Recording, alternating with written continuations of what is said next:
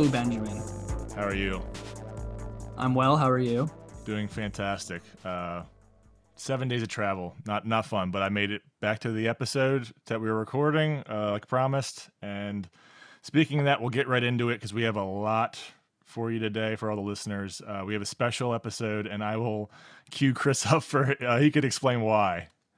Today's episode is special. I've been doing a retrospective. Ben and I have had a conversation in the past on a few different episodes on the podcast, and I have brought up this project that I've been doing with two friends on Letterboxd, and that project is a retrospective of sorts with the great John Frankenheimer, director of many action films and other stuff as well. Those two individuals are MushiMinion or Max. You can say hi. Hello. And Mr. Nick Langdon, who has appeared previously on our pod on the episode for Road Games. Great to be back. Yeah, we're happy to have you, Nick. Max, same. I'm really glad you guys were willing to do this. Yeah, thank you for having me. Absolutely. And I think it's going to be... We do have like the entire globe covered now. Like every time zone. Every time zone. All content. A lot of time zones, but yeah. No, glad you guys could make it. I know scheduling with multiple people.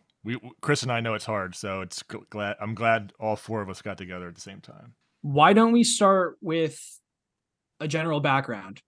I think if you were to talk to anybody who if you were to talk to a cinephile, they would know the name John Frankenheimer. I would probably think it's safe to say that not every cinephile has seen a lot of John Frankenheimer movies. Maybe that's just my personal experience. Maybe you guys feel differently about that based on who you know. But I want to ask you and start with a little bit of background. Maybe previous to our retrospective, how many John Frankenheimer films had you have seen? And then is there anything you can provide for the background of this man that we're covering?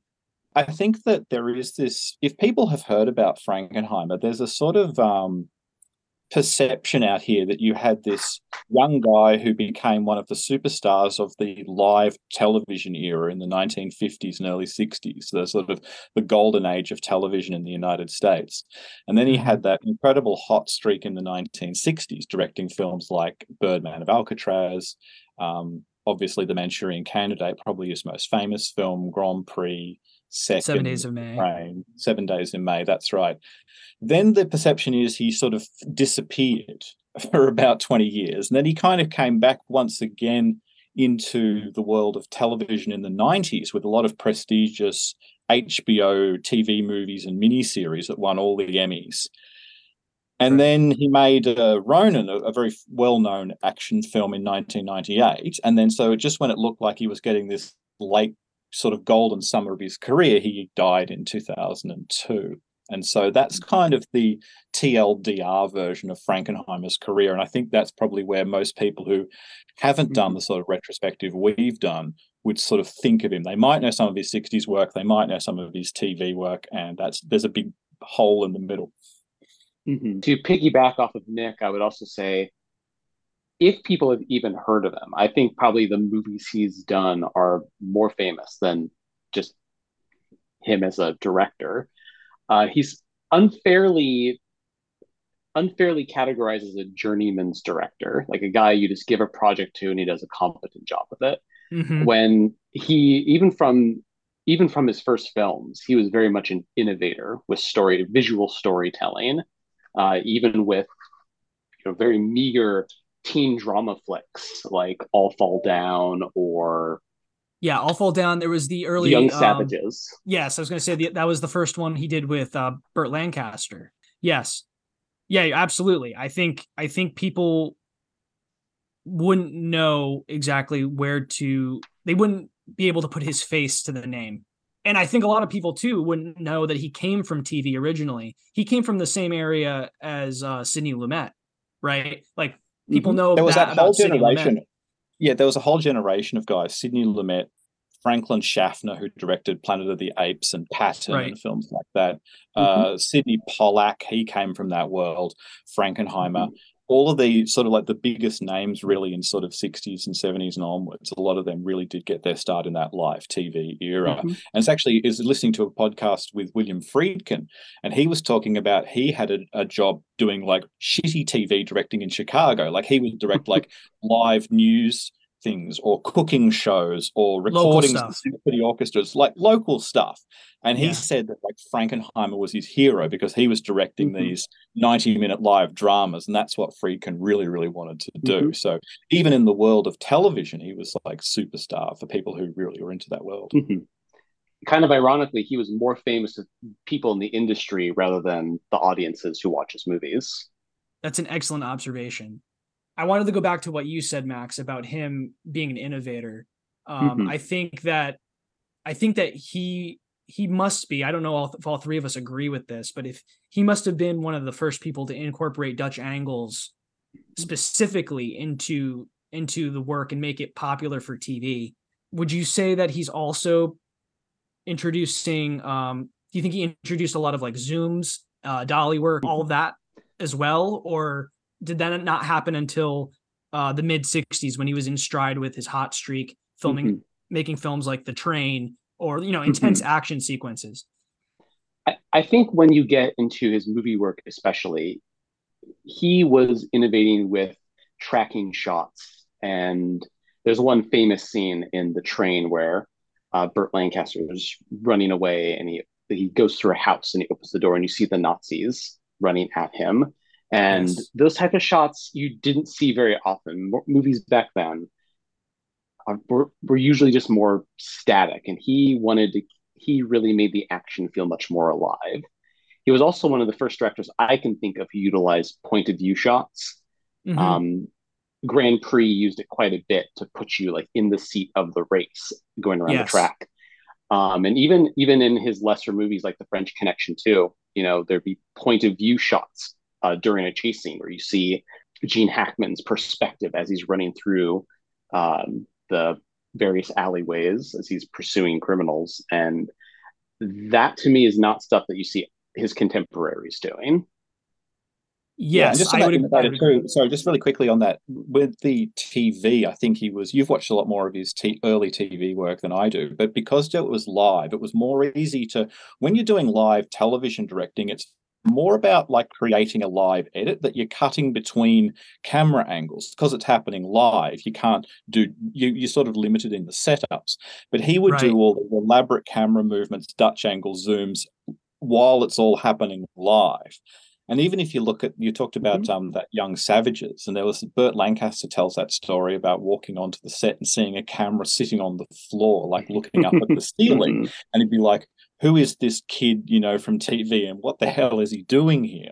That shows that. And again, even in that opening foot chase in The Young Savages, which is not a great film, but the opening title sort of chase scene is really good. And you get a bit of that point of view stuff, that fast cutting. And you go, okay, this is a lot better than the post Rebel Without a Cause juvenile delinquent dramas of the late 50s, early 60s. You can see that there's a real talent and an artistic eye here. I enjoyed The Young Savages, I think, more than either of you did. But I will clarify, I don't think it had anything to do with the script. I think it was just purely John Frankenheimer elevating what was otherwise a very generic teen delinquent script. Well, and to be fair, Max, I think all of us, I don't know, maybe not Nick, but I think, because you just explained it with The Young Savages, but I certainly also have my favorites where he strictly is elevating the material over the script that he's given. Yeah, which, that makes a tremendous difference. I want to throw out another example out there. The other TV one that he elevates really well is the one that starred William Shatner. I think it was a Playhouse 90. That was A Town Has Turned to Dust. Yep. Yes. So I think he had already started making some films at that point because this was 1958. So he maybe had one or two in. But his talent is evident in that one because when I think back about that particular special, the set is bare. It's like it's very minimalistic. The town fronts are like pieces of wood that I think of it, it's very skeletal. Like it wasn't very elaborate or anything, but his camera work made everything feel alive there. I think you really needed eyes like him in the television space. We kind of forget now in this era of prestige TV where they're working with $200 million budgets per project. But when you get into TV, television shows that were airing at the dawn of television even existing, it felt like they were just fighting to have money to exist. Like there's no money for anything extravagant, and Right. you needed people like John Frankenheimer to spice it up however little they They could when they're could. just dealing with one single cardboard set. Speaking of like one set there, I think that what you just said there, to build on that TV experience really helped him with Birdman of Alcatraz, because that was one of the first movies where he was brought in by Burt Lancaster after they sacked the original director. And because it just wasn't working. But you're talking about like 150-minute movie almost that takes place pretty much like 90% in a single prison jail cell. Yeah. Like, how do you make that cinematic? How do you keep the visual interest up for almost 2.5 hours of basically one guy in prison for the most of it? But he does that. Yeah. And I think that expertise with finding those angles and just working with very little to give a lot is what makes him a great director, and what you're talking about, elevating material, because the script for that, it's a bit didactic. It's very sort of, the guy who wrote it was all like, oh, this guy's a hero, he deserves to be released. It's not a great script, but Frankenheimer really brings it visually. Not to drag in another movie that we all happen to have seen, but compare that to The Last Mile, which we watched through a totally separate Letterboxd group. By the way, it's a very low budget 50s prison B movie kind of. With Mickey Rooney. But like that one has the added benefit of having like a siege shootout at the end. I would argue still less interesting than Birdman of Alcatraz, which is pretty much just a guy taking care of birds. Talking to birds. Yeah, exactly. There's a shootout at the end of Birdman of Alcatraz too, but that's just, I think they needed some kind of action. Yeah, action. Well, it's much more. It's not quite as expansive as The Last Mile, but still more interesting, I would say, visually. Which says a lot. Yeah, and I think this is a perfect segue. So like now we're starting to talk about his trademarks. Okay, so one more thing to add in terms of innovation. Sure, go ahead. I was watching The Manchurian Candidate earlier because that's one of my blind spots. I actually came in late into the Frankenheimer project, so there's a good chunk of his best work that I missed, because by the time I came on, you guys are kind of getting more into the dregs that you're scraping off the bottom of the barrel. Yeah. And I think that's the earliest example I can think of a movie in which someone has their brains literally blown out and strewn across a wall, like giblets and gore in a movie that old. He pushed the content. He pushed content quite a bit, both politically and graphically. Yeah, and also I really think that I was talking about like Sidney Pollack before, and if you watch those 3 Days of the Condor, some of those 70s paranoid conspiracy thrillers, they really owe a lot to The Manchurian Candidate. And it is so, like, it came out during when Kennedy was still alive, but it feels sort of almost like post-Kennedy, when there's this sort of crowing cynicism about America and this sort of creeping paranoia that would obviously build after Watergate. So he's a real innovator in terms of tone as well. You went from these shiny, happy 50s stuff to the much more darker things that came along at the end of the 60s. And I think that Frankenheimer was a big influence on the new Hollywood movement, even though he was like Kubrick. He was a sort of a generation before that. He goes from what you were saying, the 50s, it was melodrama, and then he was going all of a sudden to these paranoia thrillers, which were just totally different in almost every regard. As I was saying before, this is a great segue into his trademarks, and I think we're already starting to hit upon what those are. We've already mentioned he's an innovator. He's got the Dutch angles. There's a lot of technical aspects that matter. What would you say are other trademarks that he has throughout a majority of his work? Well, one, to sort of bring the two together, something that I've talked a lot about in the reviews that I've written with, as we've gone along watching the films with you guys, is what I call process as narrative. Now, exposition is often like the death of good cinema. I mean, look at just about every Christopher Nolan film. But there's something that Frankenheimer does where he explains a lot of often quite technical things to the audience, but he does it in a way that is that very dynamic, very cinematic, very innovative, and he sort of sneaks it in on you. Now, since we're talking about the Manchurian Candidate, that's a classic scene. The iconic scene of that film, well, there's many iconic ones, but the brainwashing scene that alternates where you see them in like China being brainwashed, and it cuts to where they think they're at this, garden party for these old ladies in New York or wherever. And the way that the set was rotating between the two, so it's all done seamlessly, and that by using that technique of like the rotating set, he sort of brings you into the fractured minds of these brainwashed soldiers who were captured in Korea. So they're explaining the whole setup, how the brainwashing works, but you're not focusing on this as exposition. You're focused on the dazzling technique and trying to sort of keep up with it, and you're really brought into the perspective of these poor soldiers as well. And throughout that whole film, he brings you through the mechanics of a conspiracy.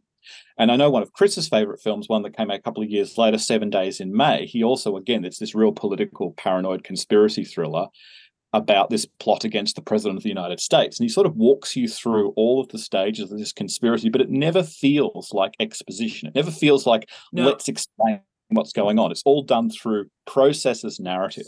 And you said a key word there, other than the process. You said mechanism, and I think that's it. He's explaining the mechanism of things and what you said, how they work, as opposed to explaining the broader idea. The mechanism is just a tool and how to eventually hit upon that broader theme, idea, whatever it is.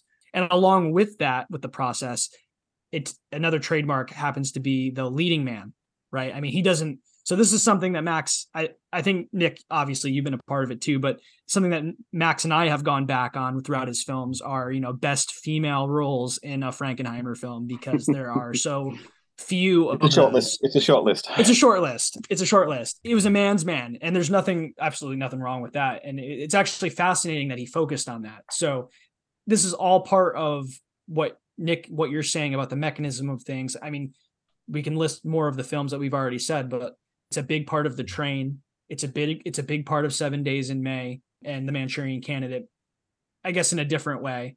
It's a big part of my favorite film probably, which is The Horseman. Would you say he was one of the first directors that would explore sort of male fragility, sort of a wounded male ego? Maybe if we were to, I can't really think of anybody off the top of my head, but he sort of segued into it perfectly with those 50s melodramas, because when you look at those, the focus of all of those are the teenage boys. If you watch a lot of film noir, you see a lot of men getting sort of broken and beaten down. But they sort of often, that's kind of where they go. Whereas I put it as like I was saying, in Frankenheimer's films like that, you get those men that are broken and pushed to the edge of death. But they sort of, the typical Frankenheimer hero or protagonist, some of them aren't very heroic, keeps pushing through because they've got this sort of bloody-minded determination not to let their world be destroyed and to prevail in the end. And that's where you see like a lot of his examinations of these men who are pushed to the limits. And that's also like The Train's a good example of that. French Connection 2, which we were mentioning before. Another one. That's sort of where he's really sort of interested. And that's why, I don't know if you want to nominate best female performance in a Frankenheimer film again, it's not a very long list, but that's what he's mainly interested in. I guess, yeah, instead of male fragility, it'd probably be better for me to have said vulnerable men that are put in very vulnerable situations that they then have to push through in order to survive, but not just physically. They also really get mentally run through it mentally. Your favorite, The Horseman, is a great example of that. Another through line, I guess, with this would be that they're all trying to attain some form of hope. And that's another keyword, because I think that is something that's very personal for Frankenheimer and something that we can attribute to his personal life, which I think we briefly touched upon maybe when Nick explained. For everyone listening, Frankenheimer, the trajectory of his career changed greatly in the 60s. He had a hot streak. He was friends with a lot of high political figures. JFK was one, RFK was another. So that was his in crowd. And when both of the Kennedys passed away, the trajectory of his life completely changed. He fell into the deep wells of alcoholism. That was sort of when that was when the black hole of his career had started, where there was 20 years basically to the public or to anyone who followed him that, is he making movies or, where is this guy? Is he in the wilderness? Just on that point, it's weird almost to say how close he was to the Kennedys. Like John F. Kennedy was a big fan of his work and had asked him to work on the 1960 campaign, but I think he was getting divorced from his first wife at the time, so he couldn't. And then Kennedy was also a fan of the Manchurian Candidate. So when they wanted to shoot that sort of opening riot scene out the front of the White House in 7 Days in May, this isn't the day where you could just green screen it. Kennedy gave Frankenheimer permission to film outside this pretty violent riot scene outside the White House, which was considered shocking at the time. And then he did grow very close to Robert F. Kennedy Jr. and was actually making a documentary about RFK's campaign for the presidency in 1968. And they were actually so close that on the night that he was assassinated, Robert F. Kennedy was staying at Frankenheimer's house because it was in Los Angeles. And Frankenheimer drove him to that hotel. And Frankenheimer was waiting in his car for Kennedy to come through the kitchen to go back to their house, to Frankenheimer's house, when Saran shot him. So... Wow. Yeah. Again, they weren't just somewhat close. They were very, very. They were buddies, right? They were buddies, and professional and personal friends. Because politically, Frankenheimer was very anti-McCarthyite liberal, which is ironic because of course Robert F. Kennedy worked for Joe McCarthy, but that's another story. Yeah. So as Chris was saying, it that really deeply affected him to various degrees. He moved to France. He became somewhat of an on and off alcoholic for the next few years, and again, with all the best will in the world, the quality of the films suffered. I will say his relationship to the Kennedys is probably the sole thing that kept him off some communist blacklists of the era, because I'm surprised he got away with what he talked about in some of his 60s movies. Well, it's prescient. It's almost like, he predicted things in a way. It's very bizarre how everything sort of just lined up. And he was either so in tune with the temperature of the room politically that it was bound to happen, or it was just sheer luck. Right? That's interesting too. That it's funny that his last film was the HBO movie Path to War about Lyndon Johnson. And so what's interesting about Path to War, it's not only a great film, but it's also Frankenheimer looking back on an era that he not only lived through, he had personal connections and involvements with. And he mentioned, of course, that he was initially quite critical of Lyndon Johnson, but like a lot of historians and thinkers, he came around a bit. And one of the reasons he wanted to make the film was to, again, take another look at that crazy era of the 1960s up to, the film Path to War opens with sort of Johnson winning the 64 election and sort of ends with him not running again in 68. Then that's when sort of Frankenheimer's friend Robert F. Kennedy came through. Right. So it's an interesting bookend to his career, both personally and professionally. It's poetic to say the least, because 30 plus years removed from everything, it's almost like a cleansing moment, I feel like. Yeah. I didn't love the movie as much as you guys did. Maybe on a rewatch I will, but I agree. It could potentially be a really great spot for him to have ended his career, honestly, being able to take another chance to look back at that era and where he had his first hot streak. If it wasn't for the one horrible green screen shot of them exiting the helicopter, I would call it probably one of his finest perfect films. There's some pretty poxy green screen work at the Arlington National Cemetery as well, but I guess they spent all the money on the cast. It's a great cast there in Path to War. But yeah, it's one of those films like Oppenheimer, which has bizarrely become this big hit, but it really makes no concessions to those who don't know a lot about the period. That's why I was surprised Oppenheimer was a hit, because there's all this stuff you have to know about World War II and American politics in the 30s and 40s and the history of physics, all this sort of stuff.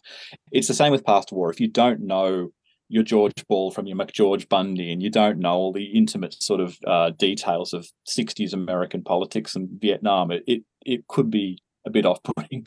No, that was a very educational movie for me. It's very, it's for a certain crowd for sure. You wouldn't say that that's for everybody, despite that. You have to be a real American politics junkie about Cold War student to really kind of get what's going. So I kind of admired that, but I also understand why. It was a very critically admired film, but not really a crowd pleaser. Yeah. Right. If you're the kind of person to watch Ken Burns' Vietnam documentary, you might get something out of Path of War. Yeah, that's true. Okay, so I think that's a pretty good touch upon his background, trademarks. Is there anything else you guys want to add as far as big themes? I mean, hope is sort of the big theme. The blue collar leading man, where the process is the narrative, is a big thing. And then history in general. I mean, he covered a lot of history, especially in his 90s TV work, which I know, Nick, you haven't really seen much of that, the TV stuff. I should clarify that for everyone listening. The three of us have, for our retrospective, specifically covered all of his theatrical work. Max and I have taken it upon ourselves to do a little extra, and we're not done yet, but we are going through his TV work, which is not really great and not necessarily terrible. It's just sort of middle of the road so far. Though we have we have a good amount of his 90s work still to go, where he won some of his Emmys. Sort of to link those two things together, the other kind of theme that really runs through it is that his political views. And I mean, even a film that's kind of like a schlocky action film, like 1989's Dead Bang, where you've got Don Johnson fighting neo-Nazi. It's not a great film. It's a very kind of cheap, generic late 80s crime movie. But again, what's interesting about it is that it shows it's Frankenheimer's politics. So he was sort of, he was in the Air Force, and he actually, he got a job as working in the film department, making training films when he was serving in the Air Force in the early 50s. And he actually made a film with Curtis LeMay, who was the head of the Air Force. And of course, he was the guy who was telling Lyndon Johnson to bomb Vietnam and all that. And then one of the characters in 7 Days in May is actually very closely based on Curtis LeMay as well. So that's another interesting parallel there too. But so he sort of was very, not only close to the Kennedys, but even in the 50s, he was very much appalled by Joe McCarthy's like communist witch hunts, which he saw as an affront to like American liberalism and the idea of individual liberty and freedom. So that sort of that classic American liberalism is a theme that runs through a lot of his films, even in the kind of schlocky ones like Dead Bang, where he's going up against these neo-Nazis. And in the sort of 80s and into the 90s, you saw a revival on the American far right. And you see that sort of political conscience going throughout his work. I think that's definitely where you see the brief highlights, like the blips on the heart monitor during that latter half of his career. Because when he's invested in a subject that's interesting to him, you get stuff like Black Sunday, where it's a political thriller about something that's very topical now, terrorists who are opposed to our financing the Israeli government. Yes. Which that is maybe not a financial success, but it was a critical success, even though it's sandwiched between stuff like The French Connection 2, which was just a paycheck doing a throwaway sequel, and Prophecy, which was just a piece of garbage. Right. Environmentalists fight the mutant bear. I don't think he had any investment in that. I think he was drinking heavily at the time. Yes. Bingo. He needed to pay for his booze. But for Black Sunday too, it's another testament to his innovation. I mean, look at it's like James Bond-esque, and I'll throw that out there for you, Max, as a super fan of that. Yeah, but it seriously is. I mean, Robert Shaw, great leading man. Maybe not one of the better leading parts throughout the films of all of John Frankenheimer's career, but Robert Shaw's memorable, and the action sequences are awesome off of the blimp, and also the fact that it was the first time the NFL had ever allowed someone to film with their TV crews during a Super Bowl. Like, that would never happen today. I know that Chris is a big football fan, so that was a particular delight for him. Yeah. No, it absolutely was. As far as I'm concerned, it is just as good of a movie as Day of the Jackal, which is pretty much the exact same movie in structure, just with a different setting. One has a Criterion release and one does not. It doesn't. Fair enough. Yeah, and that's another great example of that idea of like process as narrative, that he really brings you inside both how to plot a mass casualties terrorist attack, and then also this Robert Shaw is playing this Israeli intelligence agent who's trying to stop this as well. So it's just this. It's probably one of, along with Ronin, probably his best post-60s film, I think, Black Sunday. And for those who are interested too, it came out earlier in 1977, and John Williams did the soundtrack. And if you look at this sort of ending scene, you might hear a very famous, half of almost a very famous cue that Williams would reuse for a certain little picture he did also in 77 called Star Wars. I guess because he figured this was a really good musical idea. No one's ever going to see Black Sunday. Yeah, no, that's a good Easter egg. And actually a great segue to another question I want to ask you guys. So for anyone who is interested in John Frankenheimer, someone who's maybe not seen any of his films or maybe has seen the popular ones. Oh, wow. It's like I should be asking this question. Oh, and Ben, do you want to ask this question? Go ahead. You can say something. Well, I was just, you're awake. I had something written down because I'm here. Maybe I'm awake. I don't know.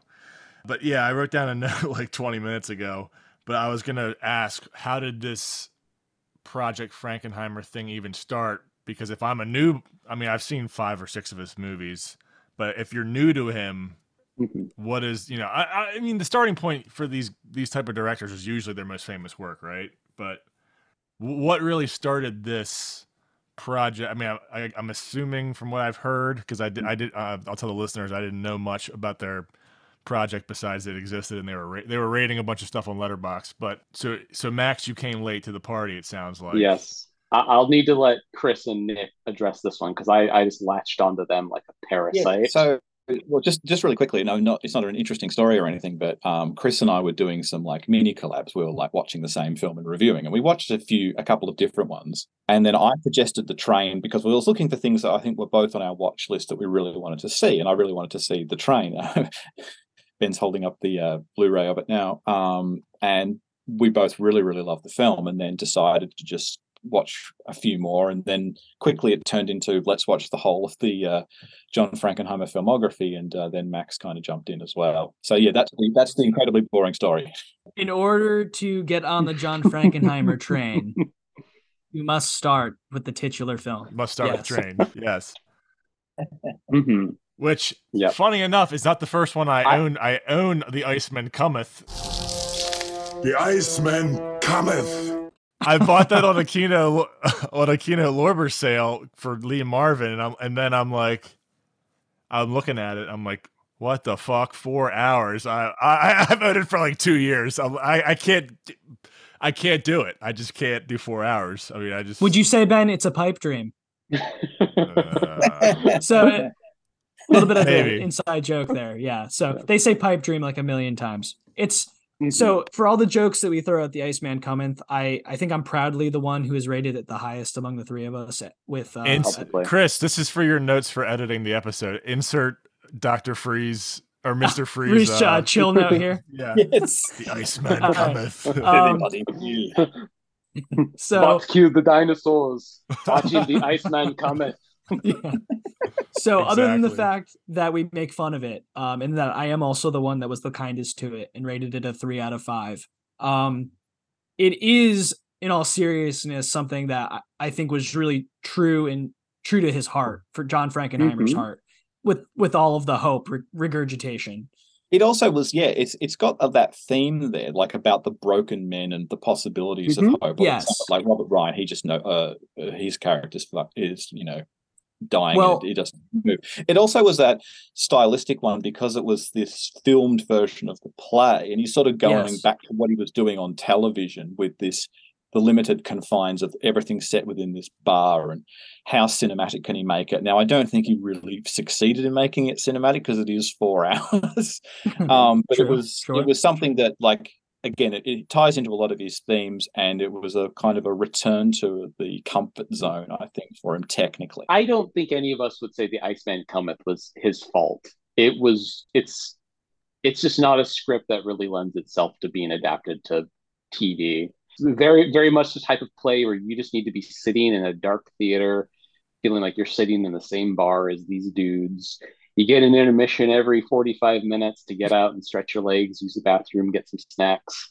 And you don't get on TV. And a whiskey. You have to be as drunk as they are, right? It's also you like, don't get that on I think TV. when you're filming plays, the films that are made from plays that work the best are those that find a sort of way to tell that in a language of cinema. Whereas, unfortunately, The Iceman Cometh, it really is just a filmed play. So I don't think it works. If you're a fan of the playwright or, at least some of the actors, it might be worth a look, but it's a really long 4 hours. And to piggyback on Max's point about not it being entirely John Frankenheimer's fault, perhaps there's also something to be said that it was also Robert Ryan and Frederick March's last film. So both of those gentlemen were also toward the end of their life.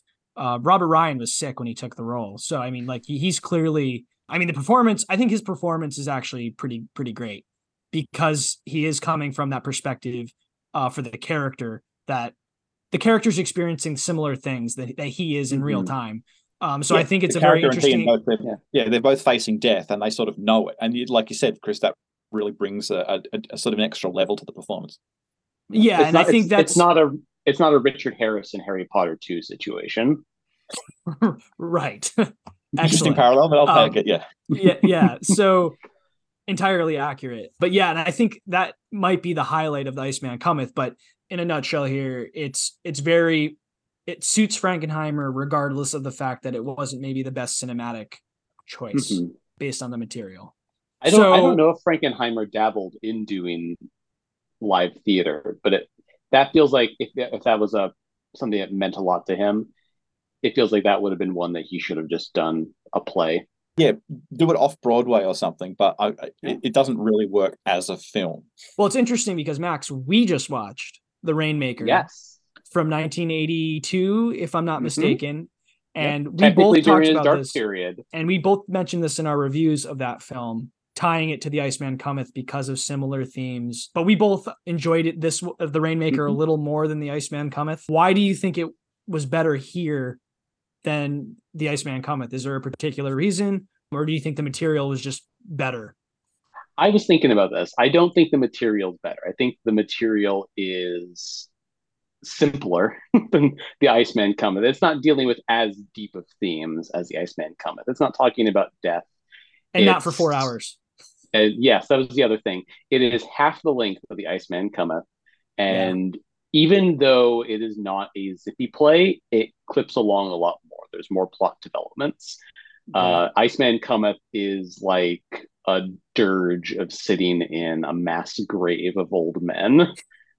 The Rainmaker has some energy to it, especially once Tommy Lee Jones enters. I think I agree. And then it also gets points for having a great performance from Tuesday Weld. But all right. Yeah. So the comparisons there, I think my point there, bringing that up and mentioning that comparison, is Frankenheimer sort of returned to plays occasionally throughout his career. Really, really quick one. Since you mentioned Tuesday Weld, a film that none of us particularly liked, but it's almost sort of interesting, was 1970s I Walk the Line with Gregory Peck and Tuesday Weld. Which is interesting because, again, to cut back to something we never really talked about before, about interesting female performances in a Frankenheimer movie. I think Tuesday Weld's interesting and good in that film, but it's a very sort of incomplete film. He shot it while he was making The Horseman, so he was sort of juggling two films at once. He didn't really care about this one. He was focusing a lot more on making The Horseman. This was just a sort of El Cheapo movie. But was he flying back and forth from Middle America to the Middle East? I think there was a big delay in production or something, or like he filmed one in post-production with the other. And this is his sort of, again, this is 1970, so it's his sort of grieving wilderness years kind of project at the beginning of that era. As I mentioned before recording, none of you have seen this, and I have, so I'm special in this regard. This one thing regarding Frankenheimer is that I've seen Andersonville, which is points for Ben. One point for Gryffindor. Back to Harry Potter, and this was one of those movies that you're like, why am I watching this? It was a history class for the American Civil War, so it makes sense to be watching it. Now that you guys are talking about the process and the man who is struggling through a bunch of different psychological and physical things, I think a prison camp makes sense for that. It's a perfect setting for that, and there's a lot of processes in the digging of tunnels in that movie, which I guess Nick's the history buff, maybe not in American history, I'm not sure. For self-explanatory reasons, if you look up Andersonville, the prison camp in the South during the late stages of the Civil War, Why have none of you watched that movie? Why am I better than you? The quick answer is because it's TV. Well, it's a TV, Yes.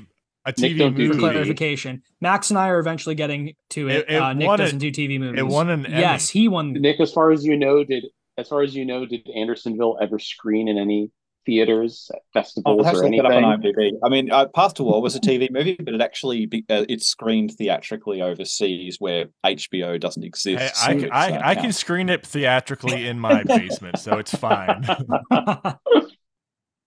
Yeah, that was like 1986, and then if you go into the 90s, I think some of the ones that you guys have watched, like was it George Wallace? We haven't seen that one yet. Against the Wall, The Burning Season. Yeah, he really was on a roll of winning Emmy after Emmy for his miniseries and his TV movies as well. That was 1996 for the Andersonville, but yeah, regardless, he won a primetime Emmy. So, come on, Nick. Exceptions. But yeah, when Chris and Max get to it, I'm looking forward to a review because it's been probably a decade and a half since I've seen it, maybe a little less than that. You're lucky, Ben. We had to watch Glory in my history classes. I had to watch that as well in the same class. So I mean, all we did was watch movies. They're like, Gettysburg, Gods and Generals, just put them all on. History class giveth and it taketh away all at the same time. Yeah. Yeah. All right. So, let me ask another question to you guys. Okay. Out of all of the films that he made, which film of his surprised you the most? Exceeded expectations in a positive way or in a negative way? You can mention one for each, or just one, whichever one you want. Nick or Max, either of you have an answer to that? Need to think about it. I want you to actually talk about this because I have a feeling that you're going to talk about the gypsy moths. So why don't you lead off this conversation, or do you want to talk about the gypsy moths? So is that you're talking to me or Max? Yeah. Actually, I think that would be correct. I think the gypsy moths was probably the one that surprised me the most. And if I recall correctly, that was the final time that he and Burt Lancaster worked together.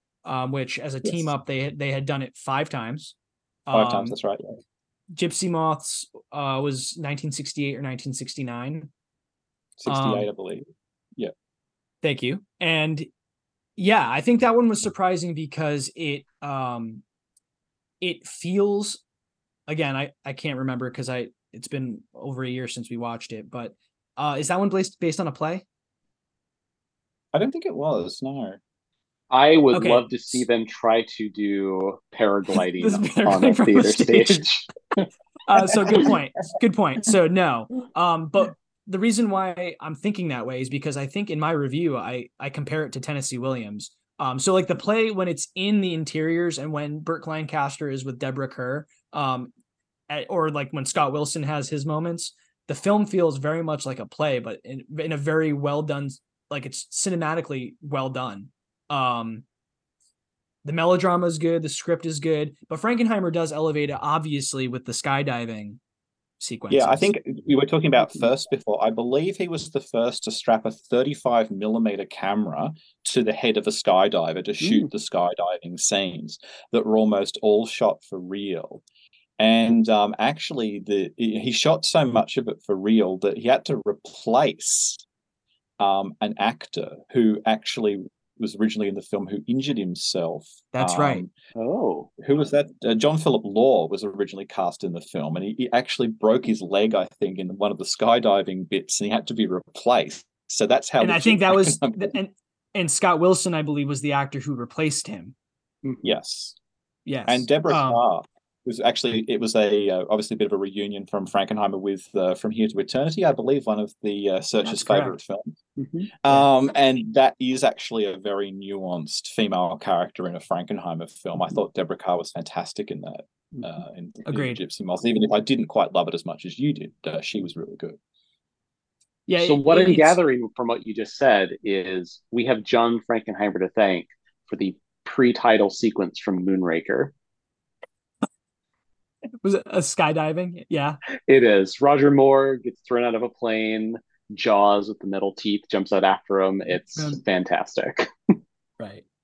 I think that's safe to say. Yeah. So with my answer being the Gypsy Moths, I think, well, that's absolutely the answer for exceeded expectations in a positive way. I mean, it's either that or the Horseman, and the Horseman, I rave about. You guys know I'm sort of alone on the island on that one. Oh yeah, I'm waiting for the restored version. It's on Amazon Prime right now, at least in America. Which maybe I gotta watch that now because Chris, you brought like the Spanish Blu-ray for that movie. That means you really like it. I love that movie so much, Yeah. and it's cut down from supposedly 4 hours that Frankenheimer shot. Which anybody listening that works for a company, aka Sony, please look through the vaults and please give us all of the lost scenes or cut scenes from the Could I just Horseman. mention that again, this is a bit of, to use an American term, inside baseball, but we watched one of Frankenheimer's least successful films called Story of a Love Story or Impossible Object. It's sort of French romantic drama starring Alan Bates and Dominique Sanda from 1973. And again, it's just the weirdest Frankenheimer film because it's this sort of very domestic love story about infidelity in France. Yeah. Right. And on my review, some guy commented who's actually doing a restored Blu-ray version of the film because it was fantastically a box office complete failure at the time, and it only got some bare bones VHS and DVD release in a pan and scan format. And not even in America; it was only overseas. Yeah. Well, I'll defer to Max as the Blu-ray collector, but this boutique company, they're doing a deluxe version of this, and we've been encouraging Chris to start hammering home on trying to get a restored version of the Horseman out because it was filmed as like it was supposed to be this, I think, at least 3-hour epic, and then it's New Hollywood, New Hollywood, yeah, exactly. Like it feels like that New Hollywood. Yeah, absolutely. It feels like a film that doesn't have a third act. It feels like just when it should be building towards like an epic 45-minute big thing at the end, it just stops. It's just this it's like a real blue balls experience for me watching The Horseman because you can kind of see the outline of what would be a masterpiece and it's just not there. It'd be like watching a 90-minute version of Lawrence of Arabia. Yeah, it's interesting you say that because most movies will have work print copies that are where they just toss in everything they filmed, and it's usually 3 or 4 hours, and they cut out all the stuff they don't need. The Horseman, I think, needs probably most of what he shot. It really does feel like it is a compromised story. It is truncated to the point where it has no flow at all. Character development is just, it hits you like a brick wall, and you're just like, I don't understand why this is happening now. Yeah, so I think all of your points, guys, are probably fair. I think what just blows my mind because I gave it 5 stars. It's one of the perfect scores that I gave to Frankenheimer film. But I think it's an aesthetic thing. I think it's the combination of the actors.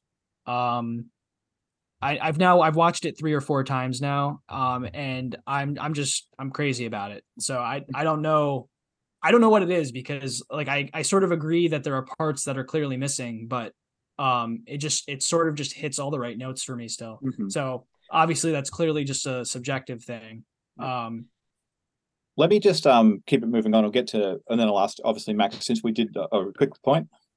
Yeah, sure. I just want to throw in a real quick trigger warning for anyone that's interested in checking out The Horseman based on Chris's recommendation.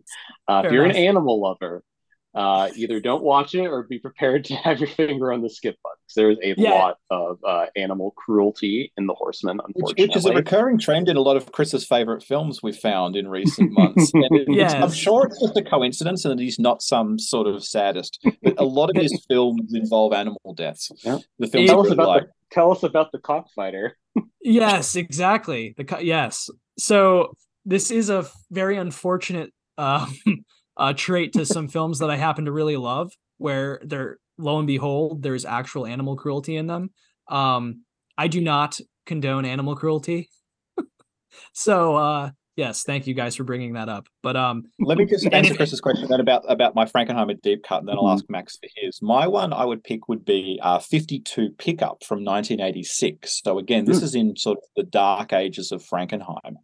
And it's such a weird film because it's based on an Elmore Leonard story. And in the 90s, like Elmore Leonard became like hot shit when you had Jackie Brown, Get Shorty, Out of Sight. Like all these Elmore Leonard adaptations were getting big casts, big directors, successful critical acclaim.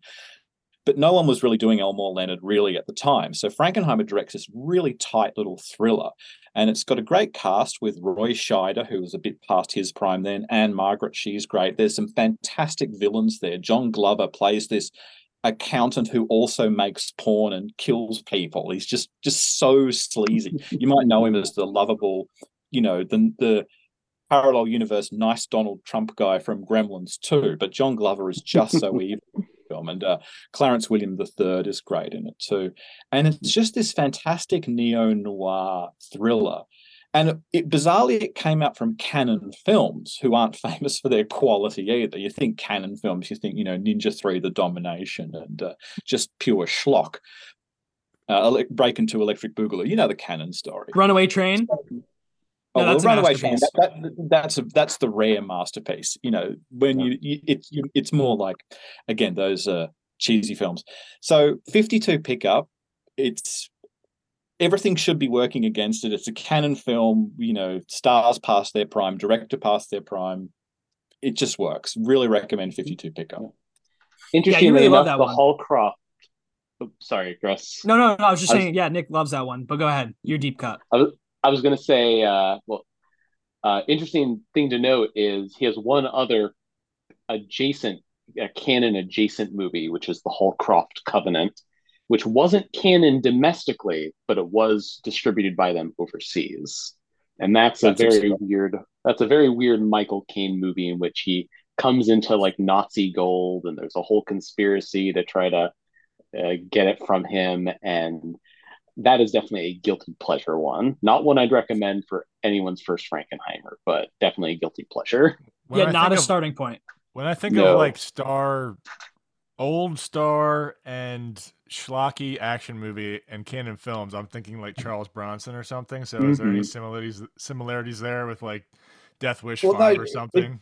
No, because those I've watched so many of those Bronson Cannon. Like, I'll tell you all about Death Wish 3 and 10 to Midnight. But the thing about 52 Pickup is it's actually like really good. It's incredibly slick, very well made, very well acted. It doesn't feel like a Cannon film. And again, I love Cannon films. Like, I really enjoyed Alan Quatermain and The City of Lost Gold, or King Solomon's Mines with him and Sharon Stone. It was dreadful, but I had a great time. But 52 Pickup is a proper film. I really recommend that one.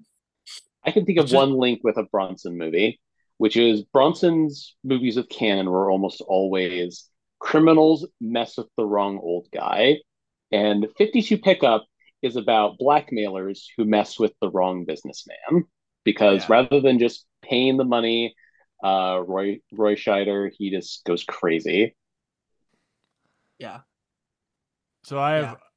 and there's actually another connection too, by the way, that Roy Scheider, his mistress, is played by Kelly Preston, and her first role was as one of the nurses in 10 to Midnight.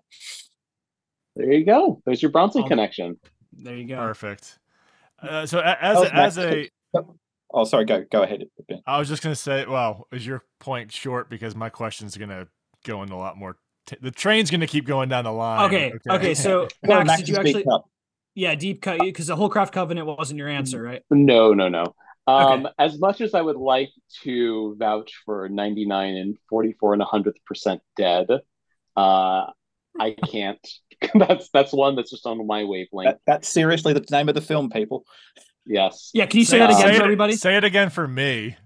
99 and 44 and 100% dead, which is this very weird movie that takes basically Harry Palmer from the Harry Palmer films and puts him in one of the more comedic James Bond movies. And it doesn't work, but that's why I like it, because it is tapping into things that I love, which is Harry Palmer and James Bond.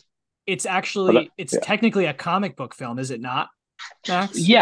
yes. I don't know if it's based on a comic, but it might be. But they, at least in the trailer, I don't remember if they do it in the movies, but in the Movie? trailer Okay.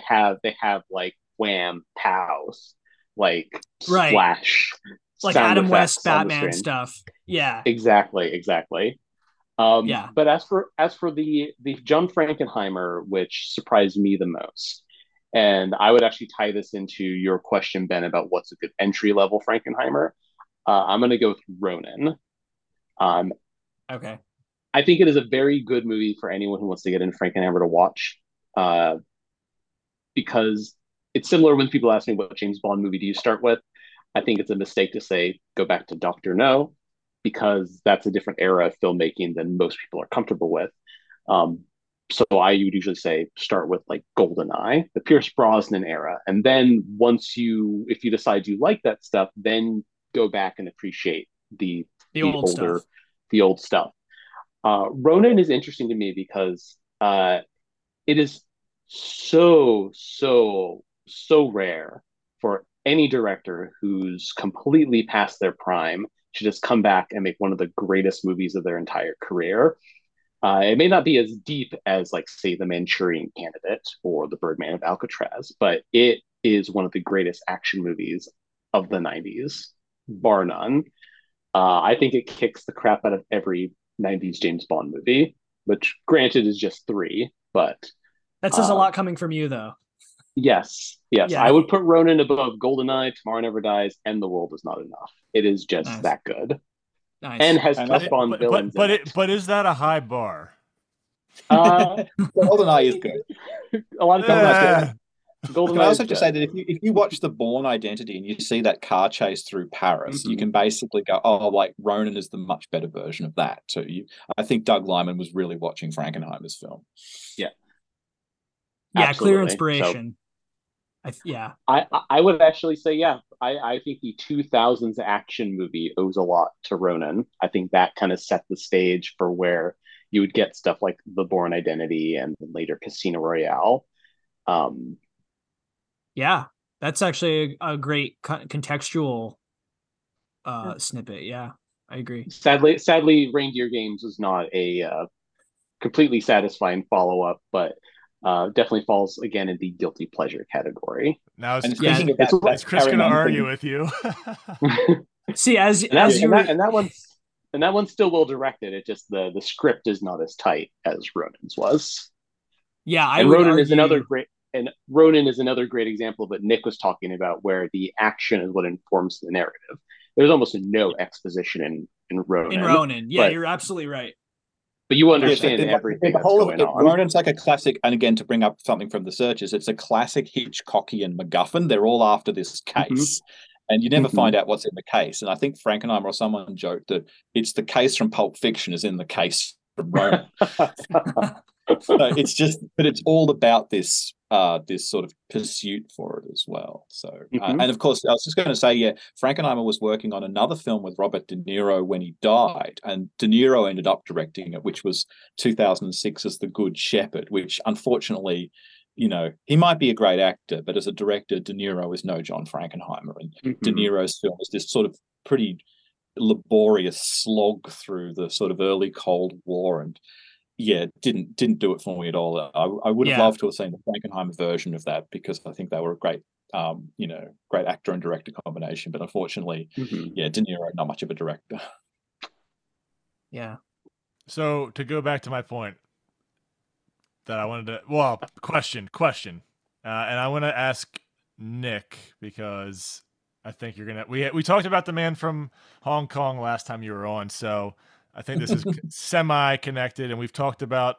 Chris forgot to mention, but I did talk about my impression on our Trading Post episode where we gave each other movies about Grand Prix, which has Toshiro Mifune in it. So the challenge from 1982 with Scott Glenn, samurai martial arts. I've never seen it.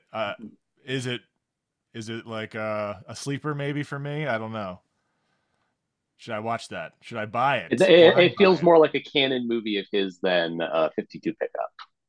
Yeah, I'd absolutely agree with that. It's a very kind of cheesy. It's very 80s.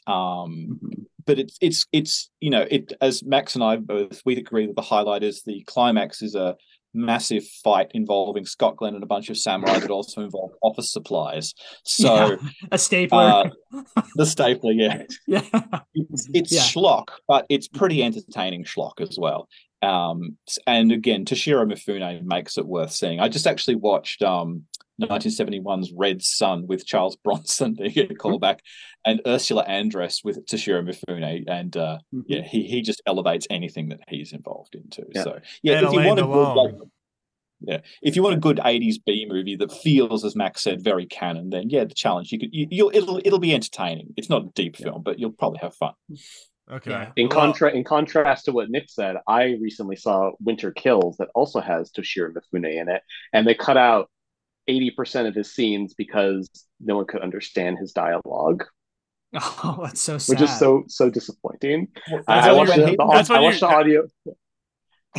audio commentary, and the director said, when we went back and looked at the dailies, I realized I couldn't put these scenes in the movie because it would make Toshiro Mifune look like a joke. So for the sake of his honor, I cannot let these scenes be seen. That's when you just redub back over in Japanese and put subtitles in. Well, he was dubbed in Grand Prix was Toshiro Mifune's first Western film, and he was dubbed by some white guy.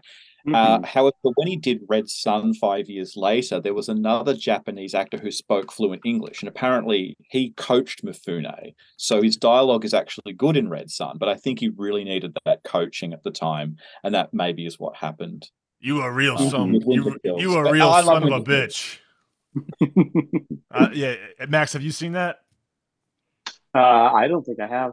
All right, one of the better Eastern meets Western genre movies, in my opinion. But so there's the challenge, which you guys are kind of endorsing as yes, give it a go. It's fun. It is not it's not great, but it's not bad. Well, so what about Scott Glenn? Is a Scott Glenn perform well, like with his physicality? Because he actually is a trained martial artist. He's kind of very. There's a few fights.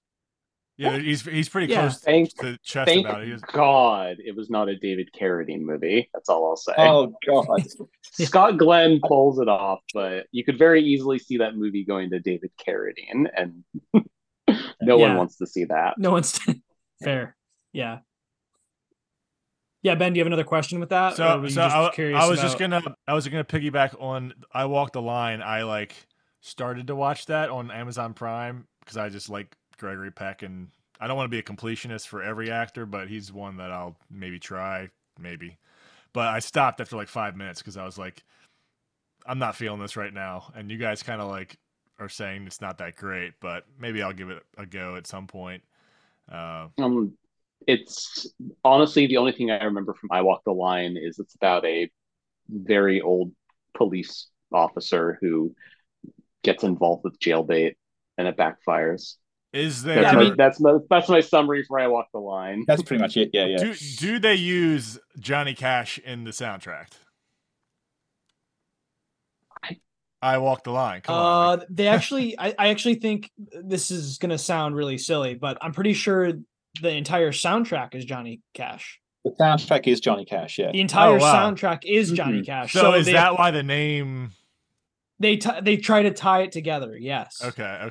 All right. Well, then maybe that's a reason right there, Johnny Cash. It's worth seeing for the soundtrack, and I would say it's worth seeing for. I mean, a reason to see it is probably Gregory Peck and Tuesday Weld. The story isn't going to be the most fascinating, and that's kind of basically the whole gist of the film. Yeah. I guess that if we're just talking about Frankenheimer, we do have to bring up the sort of the both elephant in the room and also one of his ironically most famous films, which is The Island of Dr. Moreau. Oh boy. Have you seen that one, Ben? No, that's one of the ones where I think there's a very famous YouTube documentary talking about it. You've probably seen it, Nick. Mm-hmm. I think I've seen it. The Island of Lost Soul is what it's called. Yeah. Okay. Or just Lost Soul. You're right. And even on Val Kilmer, that documentary Val that came out about him. That's probably also a movie where John Frankenheimer is telling him to get his shit together. Yeah, I think I watched that with my wife, so I'm probably remembering that. I'm probably like what's it called? What's the South African guy? The famous prime minister, or who am I thinking of? From where? The South African prime minister. The thing when you're remembering something and it's actually a different thing, but yeah, it's not coming to Are me. you talking about the Mandela effect? Yes, exactly. I'm Yes. remembering the wrong thing, but yeah, Yeah. I did see the I documentary. Sorry. No, that's my bad. I was interrupting you. Bad habit of mine. I believe John Frankenheimer was also quoted as saying, "If I had to direct a Val Kilmer biopic, I wouldn't cast that prick." Yes. Yeah, He did. Yeah. I got the direct quote here. He said, "Even if I was directing a film called The Life of Val Kilmer, I wouldn't have that prick in it." And then when he finished with Kilmer's last scene, he said, "Cut now, get that bastard off my set." Yeah, so we didn't touch upon this part in depth yet. We mentioned it in the beginning, but Frankenheimer's wrongly aligned as a journeyman director, correct? And there's been multiple instances throughout his career where he has been the guy to replace somebody for whatever reason. I don't have the list of those films in front of me right now, but The Island of Dr. Moreau is the prime example of this. He replaced Charles Crichton on Birdman of Alcatraz. Now, if you know your 1950s British comedy films, a lot of the Ealing comedies, like I think The Man in the White Suit was one of his, and Charles Crichton was a famous comedy director, and it makes him a weird choice to direct this really grim prison drama. But anyway, Burt Lancaster fired Charles Crichton and brought Frankenheimer in, and then they saved Birdman of Alcatraz. You know, we weren't so hot on it, but it gained a lot of critical raves at the time. So then when a couple of years later, when The Train was being filmed, it was originally being developed by Arthur Penn, but 3 days into principal photography, once again, Burt Lancaster sacked Penn because Penn saw it as this sort of intimate drama film and Lancaster saw it as this big action spectacular. And so he brought in John Frankenheimer, and Frankenheimer demanded a fat salary, a 2-picture deal, and a Ferrari, and he got all of them. So, Frankenheimer's just, that's a boss move there. So he did have this reputation for sort of coming in and sort of rescuing these pictures that were struggling. And I think that even it's like when, as the documentary Lost Soul shows, in the 90s, when Richard Stanley's Island of Dr. Moreau fell apart, they tried to ask sort of just about everybody in Hollywood, and no one would do it, probably because Val Kilmer was part of the production. But Frankenheimer said, and Brando. Brando wasn't the most easy guy to work with either. Yeah. No, he wasn't. So once again, he negotiated himself a fat salary and a 3-picture deal. But he said that he felt once he got to set, he was being horribly underpaid. But he did the film. Right. So Frankenheimer, he actually stepped in on The Horseman too, Chris. Yes, that was another one. I can't remember who he replaced. Sidney Pollack. Okay. And that's a wonderful tie-in there because we already mentioned Pollack's name a few times from coming from the same era of TV filmmaking. What I was going to say is, to the credit of The Island of Dr. Moreau, I will say that film has the performance I was most pleasantly surprised about, which was Hyena, the man who plays Hyena Swine, Daniel Rigby, who's basically a nobody. Now this is probably a hot take. A lot of people I think don't really care for it, but I was thoroughly impressed with his performance. I guess that really might not mean a whole lot in regards to John Frankenheimer. But for as much chaos as was on the movie, for that movie, I think some good came out of it, and I do rate it positively. I can't remember where you two land on that one. If you don't think it's good or not. Quick comment on Hyena Swine. One of the interesting experiences I had with Moreau is you see in the opening credits that Ron Perlman is in it, And hyena swine both looks and sounds like Ron Perlman. But then a little ways into the movie, a goat prophet shows up, and you realize, but wait, that's Ron That's Perlman. Ron. Is he doing two roles? And then a couple scenes later, they're both in the same shot, and you're like, but which one's Ron Perlman? They both look and sound like Ron Perlman.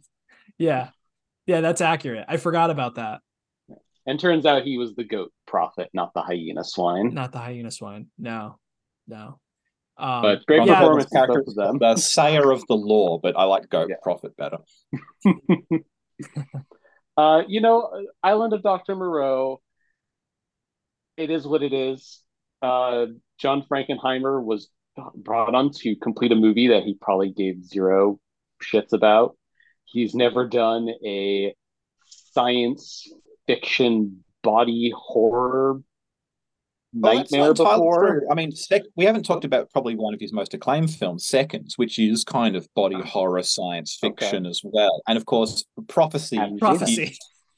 Okay. Prophecy has that sort of sci-fi horror element too. So it wasn't completely unfamiliar terrain for him, but when I look at that film, all I sort of see is the compromises, and there's none of that, or very little of that, the things that we like about Frankenheimer. There's not much exciting camera movement or technique there. The script is dumb. The themes are heavy-handed. It's not his project. Yeah. Yeah, I think that's probably fair. It's very brave of you to bring in Prophecy as a way to shoot down my point. That's the trump card. Throw Prophecy at it, just like the bear throws the kid in the sleeping bag. Had to slip that in. So I think we can credit John Frankenheimer with two of the greatest modern day gifts. One of them, our very own Max created on my request from from the Holcraft Covenant, or Mario Adorf, where John Frankenheimer does a snap zoom of Mario Adorf, which is just pinched fingers. It's not only a snap zoom, it's a snap zoom into like a Dutch angle. Well, so it's the most exaggerated snap zoom you've ever seen. It just slams in and at an angle. It's hilarious. And there's nothing else like it in the whole movie. It's just Dutch angles in the movie. There's other Dutch angles. But he doesn't do that zoom thing. It's just one time. That's it. Yeah. We previously played that exact clip on the show. Even though we don't show video. Chris is like, you have to watch this, and I'm going to literally narrate every single part of the camera angle. Yeah. And so on the other great gif is too, in Prophecy, we agree that it's like 100-minute movie and there's three amazing moments. The first is Armand Asante has a chainsaw versus axe fight. That is pretty good. Yeah. You can't say no to a film that has a chainsaw versus axe fight. Then there's a bit where the main character fights a rabid raccoon and ends up throwing it into the fireplace. Yes, that's true. And then there's what we've dubbed Supersonic Sleeping Bag. Yeah, where Man Bear Pig from South Park sends a kid into the stratosphere and turns him into feathers. All you see are just the feathers from the sleeping bag. The problem with Prophecy is John Frankenheimer tried to make a legitimate movie out of that script. And if he leaned further into the schlocky camp elements, it would probably have gone off like gangbusters, and we'd be watching Prophecy 2, 3, 4, Prophecy Origins, Prophecy Bloodlines, Prophecy Resurrection. Electric Boogaloo. Exactly.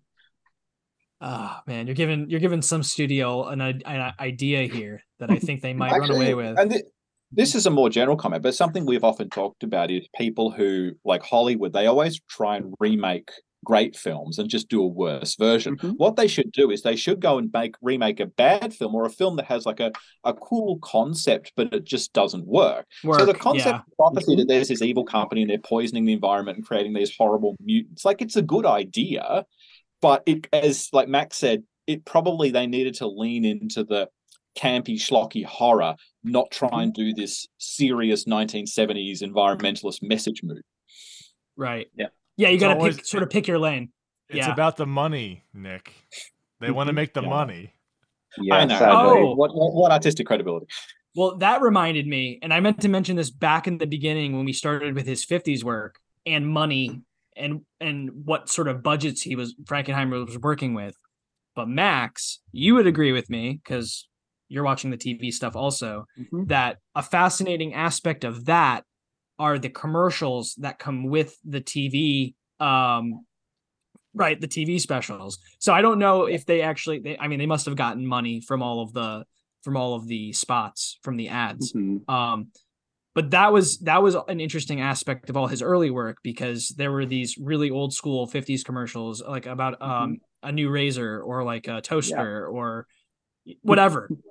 Gillette razor, not Gillette. Yeah. But And I wanted to bring that up because I wanted to bring it up earlier, but it's sort of another interesting aspect that, I guess it wouldn't really be part of Frankenheimer's thing, but just to accentuate the era.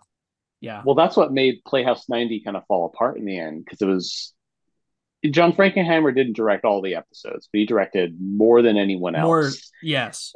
And another driving force of that show was Rod Serling, who Twilight Zone. Yeah, of the Twilight Zone fame and Night Gallery and many other great anthology series.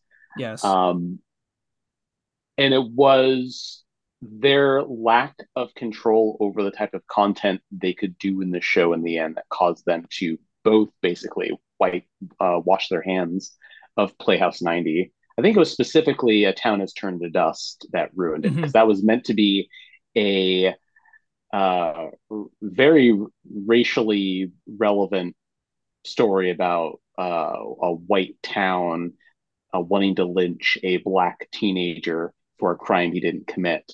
And the TV CBS basically said, no, not doing it. You're gonna make conservatives upset. No, can't do that. And they still finished the episode by changing it so it was a period piece, and it was about a Hispanic teenager in like a border town rather than a black kid. But it was enough that they adjusted it, they finished it, and then both of them were just kind of like, all right, we're done. And then Rod Serling made The Twilight Zone, where he had much more creative control over the type of stories he could tell. But ironically, I don't think John Frankenheimer ever directed an episode of The Twilight Zone. Yeah, no. He sort of moved out of TV almost by that point too, but I just really wanted to mention that Rod Serling was also the screenwriter for 7 Days in May. Yes. And one thing about that is, with the exception of the final speech, which I don't like because I'm not American and I can only tolerate so much flag waving rah-rah, I do think it's a very well-written film. There's some fantastic monologues. Burt Lancaster won some of his best acting performance, and of course it's also Kirk Douglas is probably like the main character in that. So again, I think that was the early ones we watched that Chris was the most impressed with. But again, if you're a Rod Serling fan, you haven't seen 7 Days in May, you definitely should check it out. Absolutely. I think my dad's favorite John Frankenheimer movie, 7 Days in May. He always brings that up. I'm like, so it's such an odd thing, but I don't know. It's a great one. It really is. But just sort of to tie, you should watch or rewatch it. Yes, I gave it a 6, but I think I need to rewatch it. Yeah, there's after Manchurian Candidate, which I've never seen. There's actually an excellent side performance in 7 Days in May by he was always cast as drunk characters. Edmund O'Brien, was that his name? Yep. Yeah. Yes. O'Brien. Excellent performance from him. Man who shot Liberty Valance. Liberty Valance. Drunk in that one. Yes. So he's typecast, but he plays it like nobody else can play it. So definitely return to that one, Ben. Okay. And if we're going to talk about drunk characters, you have to mention David Niven as the ghost captain who drinks an endlessly refilling bottle of scotch in The Extraordinary Seaman. Seaman, yes. And we haven't mentioned that one yet. And there's actually quite a few we haven't mentioned. We're not going to mention all of them, but that was one of the terrible Frankenheimer ones. calls The Extraordinary Seaman his worst film, so take that as a warning if you're interested. We seem to agree with that. That one stars Alan Alda also, which I guess you might want to watch it if you're an Alan Alda fan, but proceed with caution. It depends on the and definition. Also, Faye Dunaway is in it too. Just before she became famous, I think she'd filmed Bonnie and Clyde, and it hadn't come out yet. And then she went down to Mexico to the place that Frankenheimer described as the asshole of the world to shoot this crappy comedy film. And by the time it came out, she was like the new hotness of New Hollywood. But it didn't help The Extraordinary Seaman. So, Nick, I was going to say, it depends on the spelling of semen. Yes. It's a film about the Navy. Yes. Okay. But it is also a joke. I mean, that itself. that spelling could still apply to that. This is why we kept you on, Ben. So you can make that joke. It is the only thing probably keeping the Iceman Cometh from the bottom of either Nick and I's list. Pretty much, yeah. I put Story of a Love Story very low as well too, but apparently, again, that guy who was doing this company is doing a restored version. They've got a longer French or an international cut of the film. We saw the shorter American cut, I believe. So let's see the restored version of that and see if it improves a bit. Yeah. I would happily give that another shot. And also, we watched it on a cruddy VHS rip. And I've experienced recently that sometimes a fresh restoration is all you need to really appreciate a movie that you kind of wrote off before. Right. Especially for Frankenheimer's sake, it should enhance the technical aspect, even though there's not anything there's no intense action in that one. So let's sort of come to an end with this. Is there any other film you guys want to mention? Do you want to just maybe name your top 3 Frankenheimer films? Anything you want to tell the audience that we haven't mentioned about John Frankenheimer? I think you guys have done an excellent job of filling in the blanks, adding context, and having a great conversation for everybody. So please, if there's anything else you would like to add before we have to leave. I guess I'd say that my top 3 would be pretty obvious. It'd be the Train, Ronin, the Manchurian Candidate. 3, and then there's 7 Days in May, Black Sunday, 52 Pickup, Path to War Seconds. Like, he's got probably 10 great pictures. Then maybe 20 not so good ones as well. Yeah. So again, I think he came just before that New Hollywood period where the directors became even more household names. I mean, there were famous directors before. You're talking about like Howard Hawks or John Ford, of course, as Alfred Hitchcock. He was like the first director to become a meme. But in the sort of 70s, you had those guys like Scorsese and De Palma and Francis Ford Coppola, who would be like, people would go, oh, it's the new Francis Ford Coppola movie. I got to go see this. Frankenheimer never quite got to that stage because he'd sort of already peaked by then. But I think he was a huge influence on the New Hollywood movement. And even like we were saying with Ronin, if you watch car action movies of the 2000s, you're seeing a lot of Frankenheimer influence there. A movie like Seconds that we didn't really dwell on a lot. If you watch Pi, it's basically the 90s of Seconds. Hugely influential on filmmakers. They talk sometimes about musicians or comedians. I really think Frankenheimer was more of a filmmaker's filmmaker. Rarely a huge public favorite, but a very influential artist and one I think people should definitely delve into. You don't have to watch The Extraordinary Seaman or The Iceman Cometh, but I think there's a lot of great titles that hopefully we've encouraged some people to check out today. Definitely. Well, to that point, Nick, sorry, Max, I'll let you speak.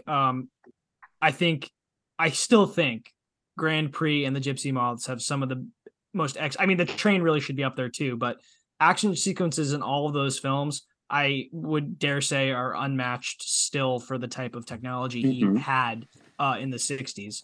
I agree, and especially now when everything, even like you watch the Fast and the Furious, and they're like, "Oh, we're doing it for real." It's so much green screen. You watch Grand Prix; he's got a 70mm camera in a Formula One car. It's stunning.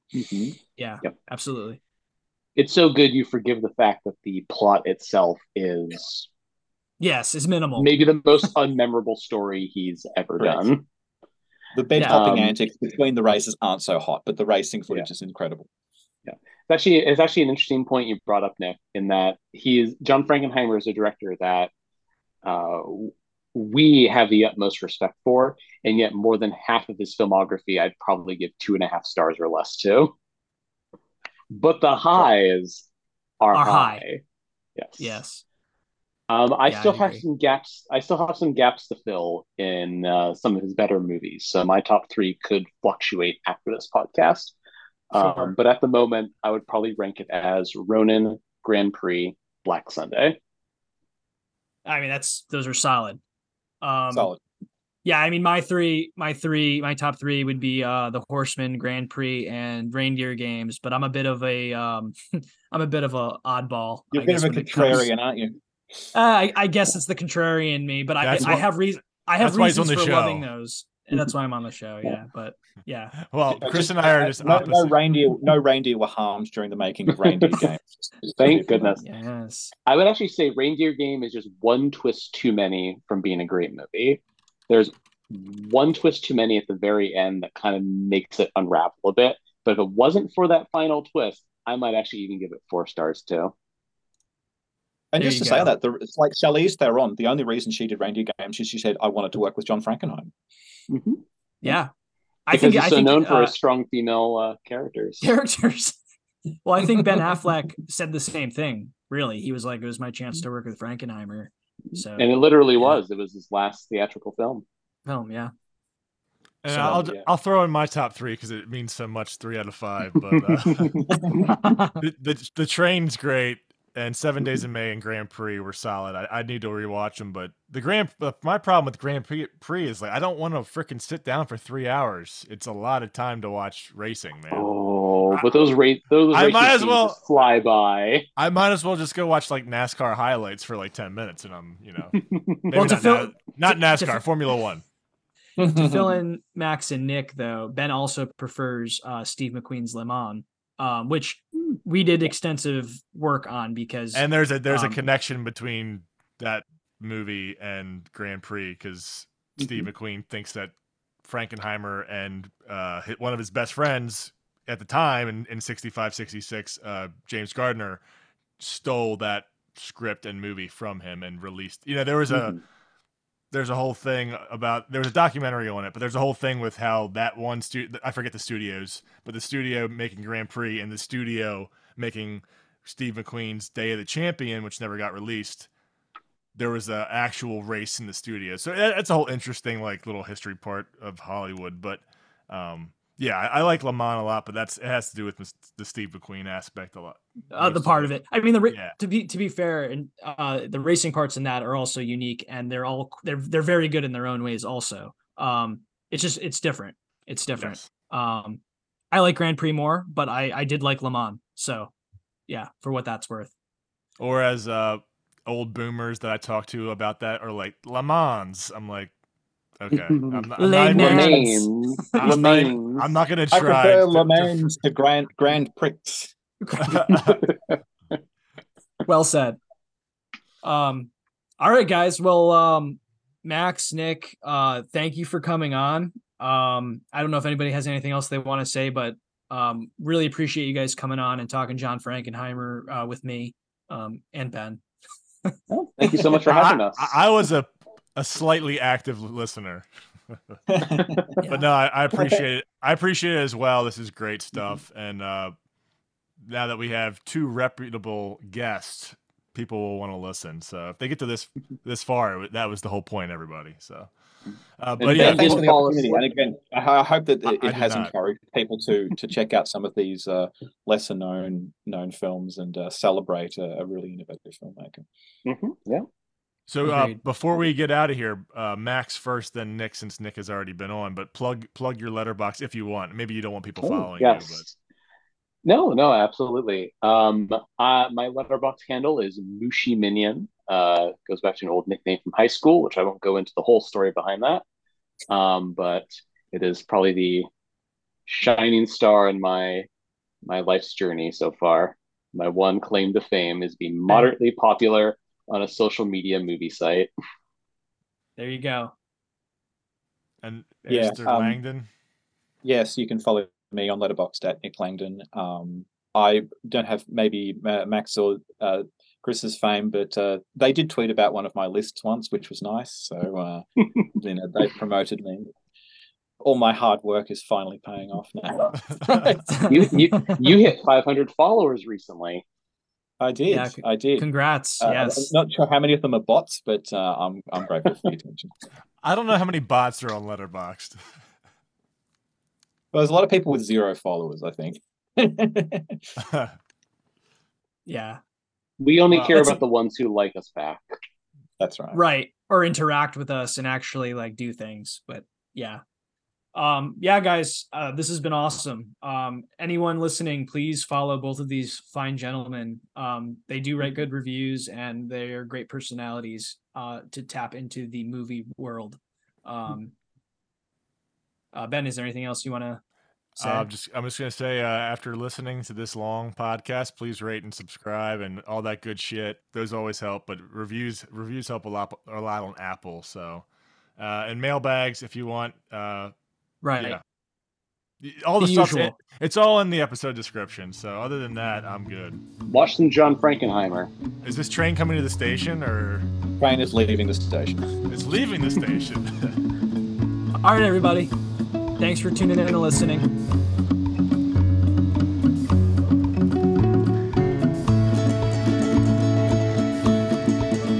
Thanks for listening to the Searchers Podcast. If you want to hear more of our thoughts on movies, you can find us on Letterboxd. Ben at Giant13, Chris at Ziglet_mer, and me at Kevin Chan. Find us on Spotify and Apple Podcasts and on searchersfilmpodcast.podbean.com. Until next time, people.